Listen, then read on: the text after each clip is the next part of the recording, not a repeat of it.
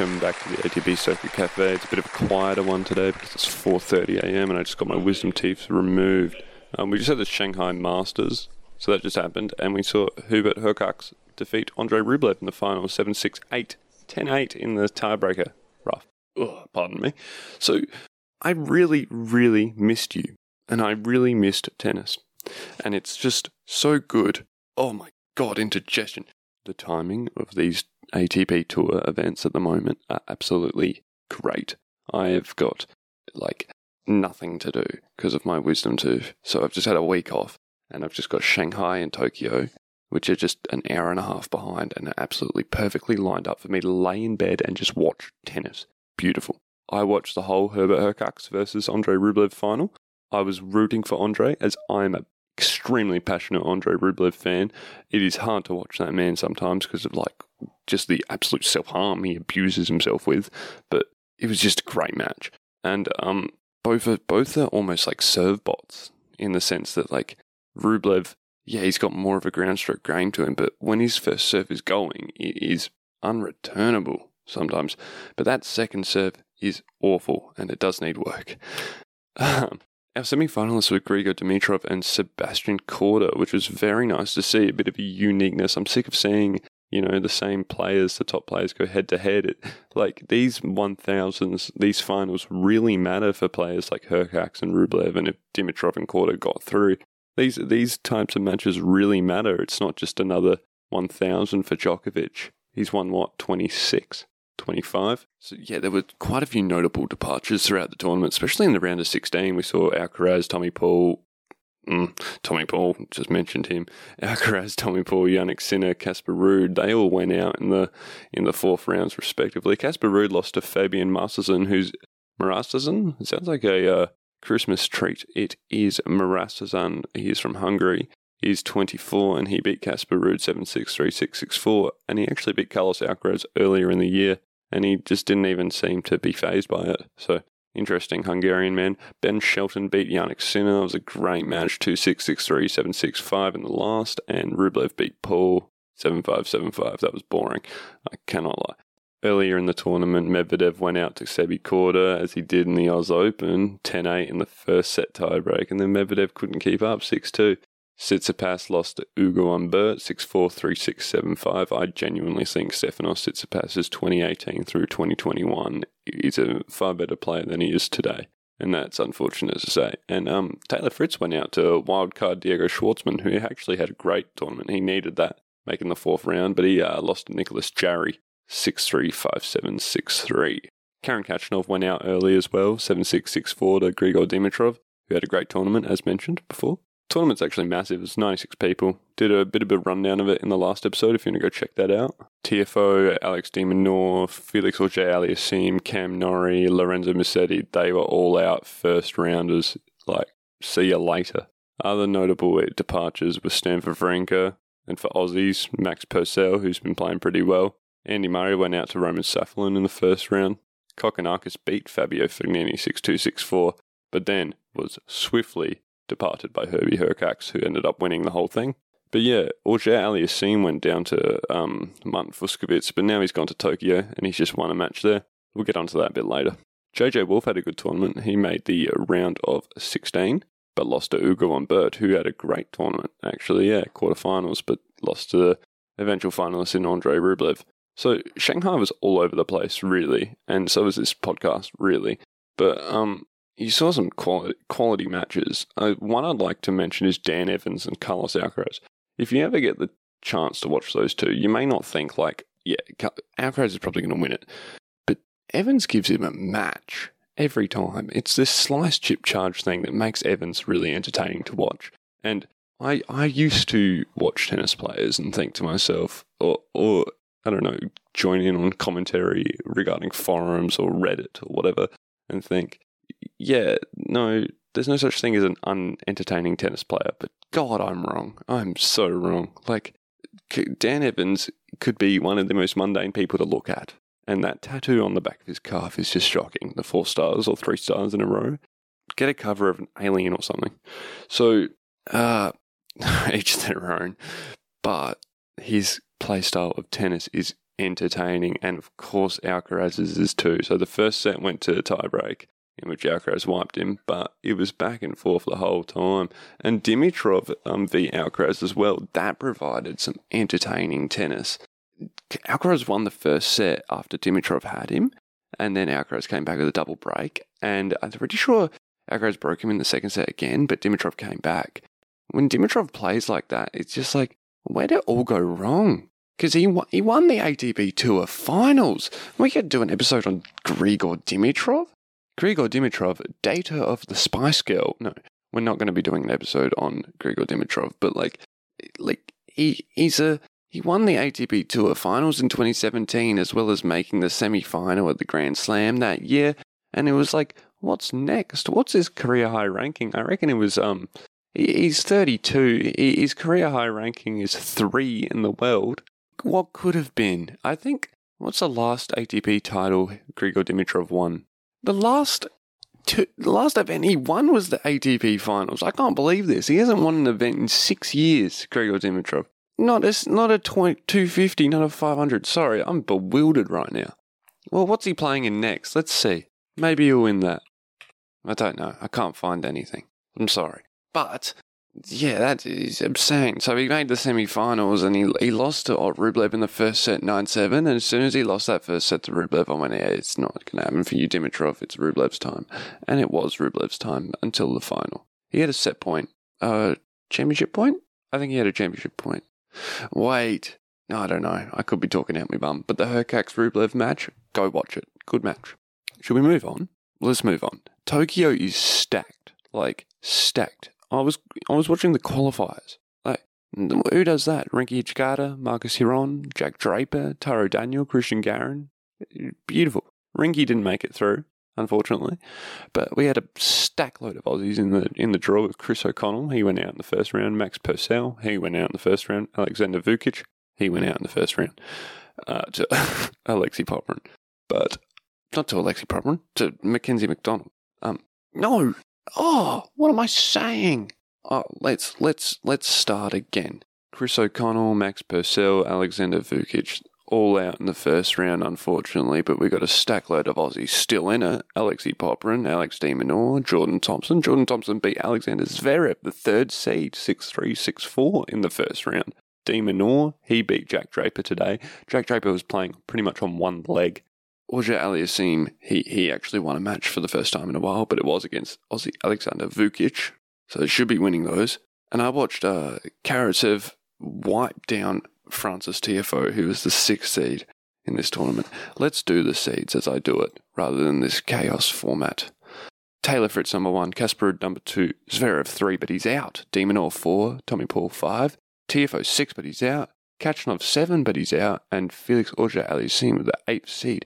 So we saw a first-round matchup within Taylor Fritz and Cam Norrie today, in which Taylor Fritz beat him in about 1 hour and 17 minutes, 6-4, 6-2. Just served him off the court, looked like he was ready to go play League of Legends. Cam Norrie has really been a failure since the Rio final for Cam Norrie this season.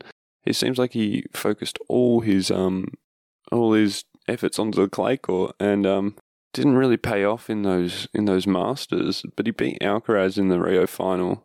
Because there's that weird clay split that happens before Indian Wells in Miami, in which a lot of clay court players engage in it. I know Alcaraz did, but Alcaraz can play on anything. He won Wimbledon as a 19-year-old Spanish kid. So, yep, or 20, I don't know. But yeah, Cam Norrie focused far too much on the clay court this season and didn't pay off for him in the ATP 1000s of Monte Carlo, Madrid or Rome either. So it'll be interesting to see what 2024 has in store for Norrie. As I am keen for Kachanov. As 2023, he came like around Wimbledon. He had to pull out. He got a bit injured. It's keen to see what will happen there because he is a 2-time semi-finalist, Oz Open and US Open. Whether or not it's a weak draw could be debated. I'd say not. I think Kachanov has got the game. I think he's very good.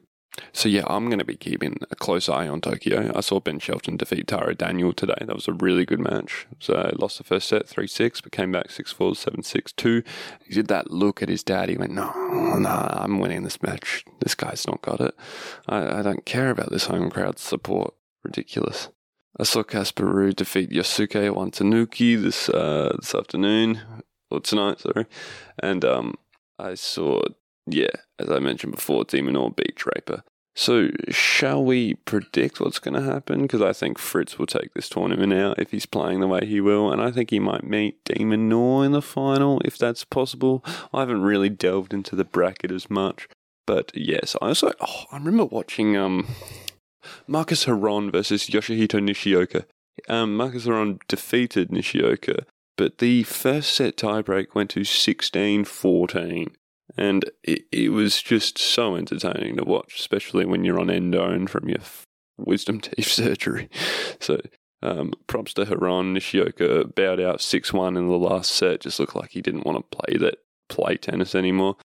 Is it him that doesn't like playing in Japan, or is it somebody who doesn't like playing in France? Maybe it's Norrie doesn't like playing in Britain. I don't know. I could be talking out me bum like we often do here at the ATP Circuit Cafe. So, yes.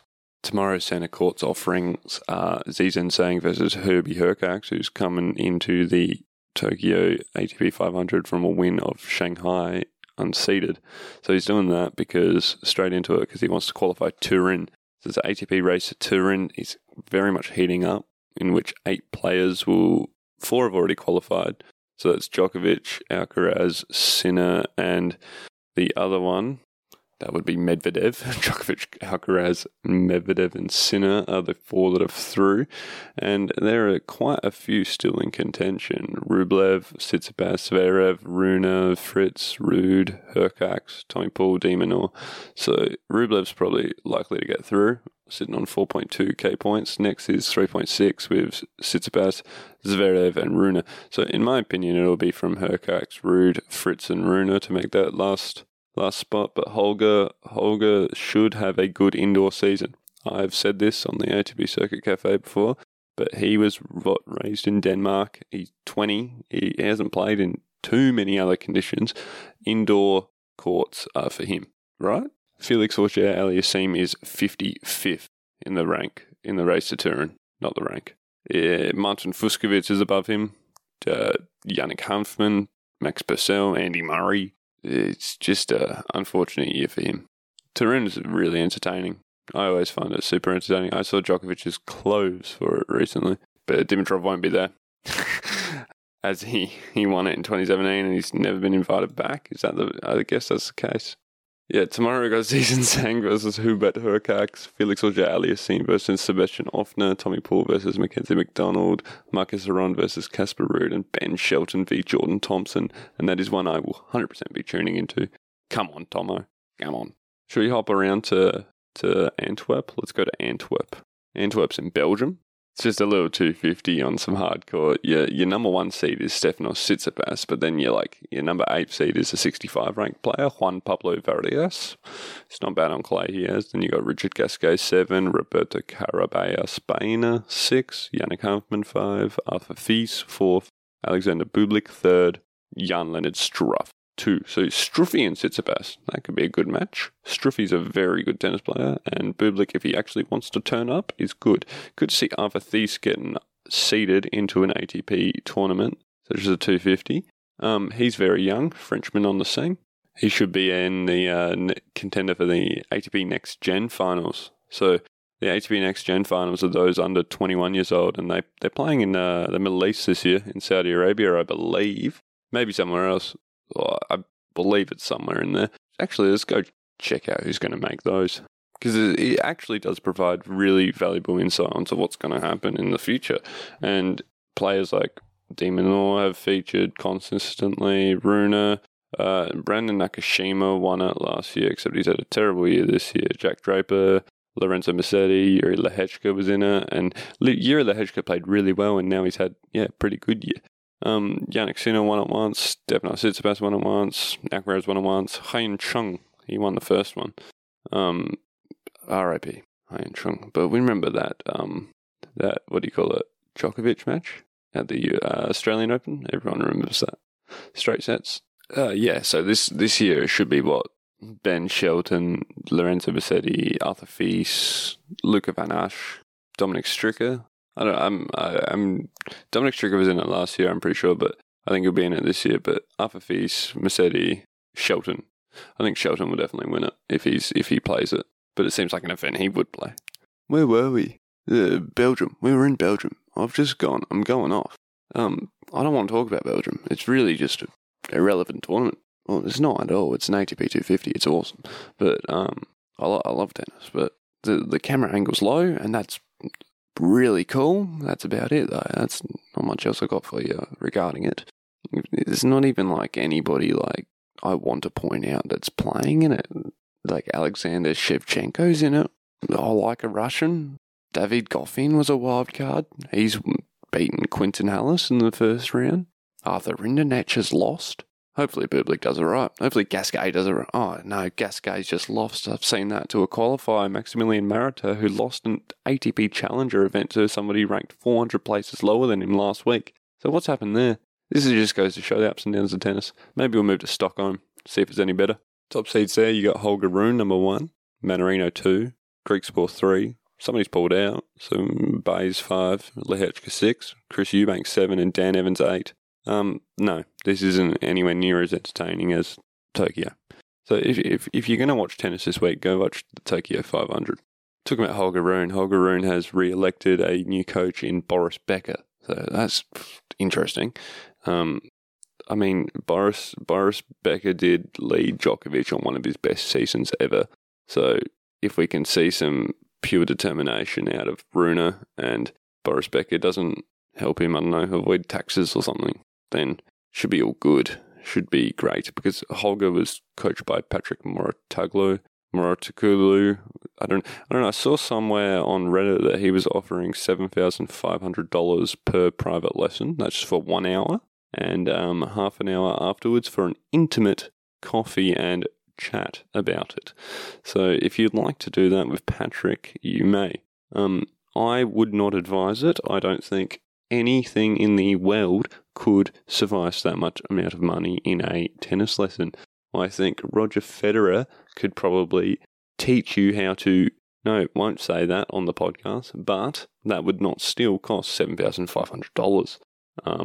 Christ, you got hours of his content online. It's just, I need to stop bad-mouthing it because it's ridiculous, but, tennis. This is the richest, one of the richest sports in the world, and one of the most privileged ones, and you can see it by the players and their personalities on the court. Stefanos. Anyway, I wanted to talk more, but I feel like I've said all I can. I love you, and I hope you have a great time. I'll be back for an episode regarding Grigor Dimitrov. And no, I will be doing an episode though, or episodes looking into specific players like Juan Martin Del Potro. Sorry for it's 5:02 a.m. here, and I'm slapping my grandma like I'm not feeling the best. So sorry for the mundaneness in the voice. Don't want to wake the family either.